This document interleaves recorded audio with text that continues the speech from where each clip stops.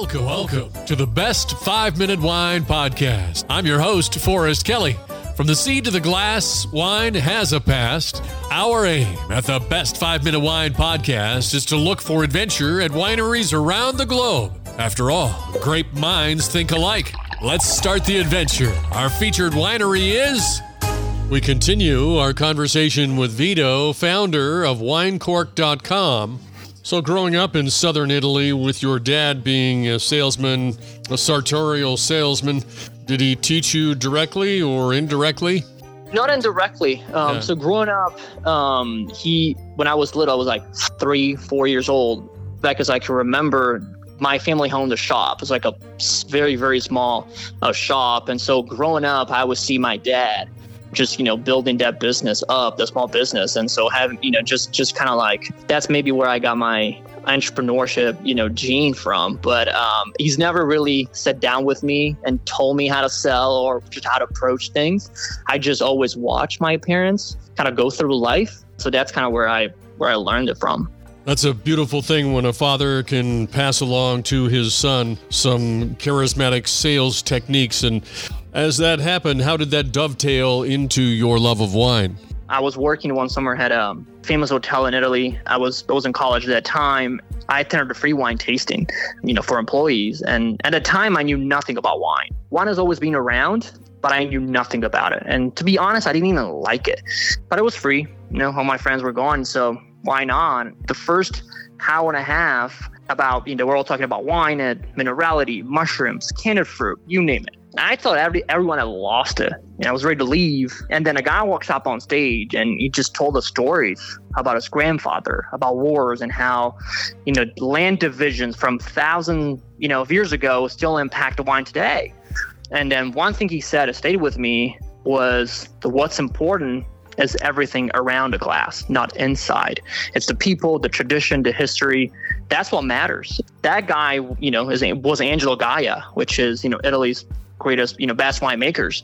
And so that was a turning point for me. That's when I realized wine isn't just a drink that sits on the table. It's stories, it's people, and it's a way for me to learn more about the world. So I went to business school in Florence, business finance. I always loved numbers. When I was working on a summer job, I got into wine. And so that kind of like took a different path. A common theme of my life has always been storytelling. It's just something I've always loved, just history and stories.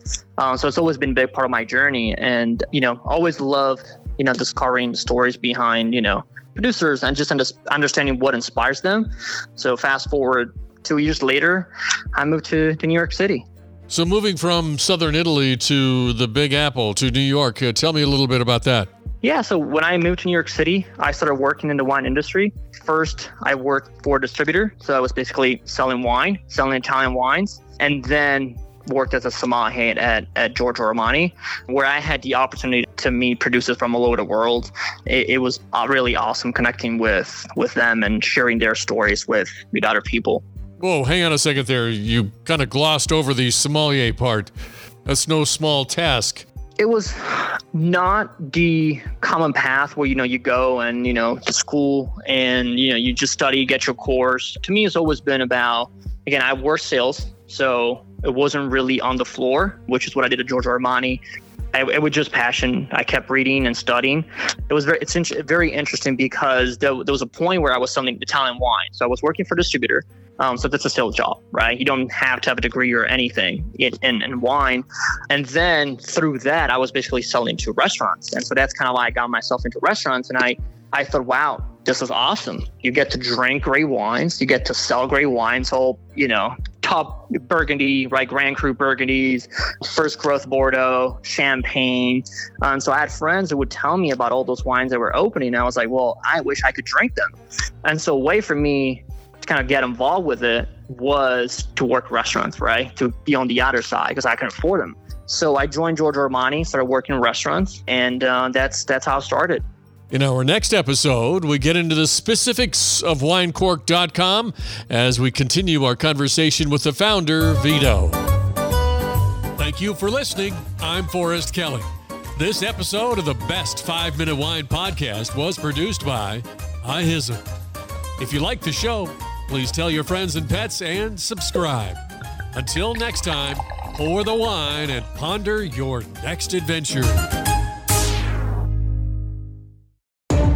This is Doug Vincent with the podcast Walk and Roll Live, Disability Stories. In 1956, I contracted polio. Thanks to my loving parents, I've lived a full, rich life over the past 67 years. Join me as I share my journey and uncover inspiring stories of resilience. This podcast is a platform for survivors of disability and those who champion services for the disabled community. Tune in on Spotify, iHeartRadio, iTunes, whatever your favorite podcast platform is. Let's walk and roll together on this incredible journey of strength and empowerment.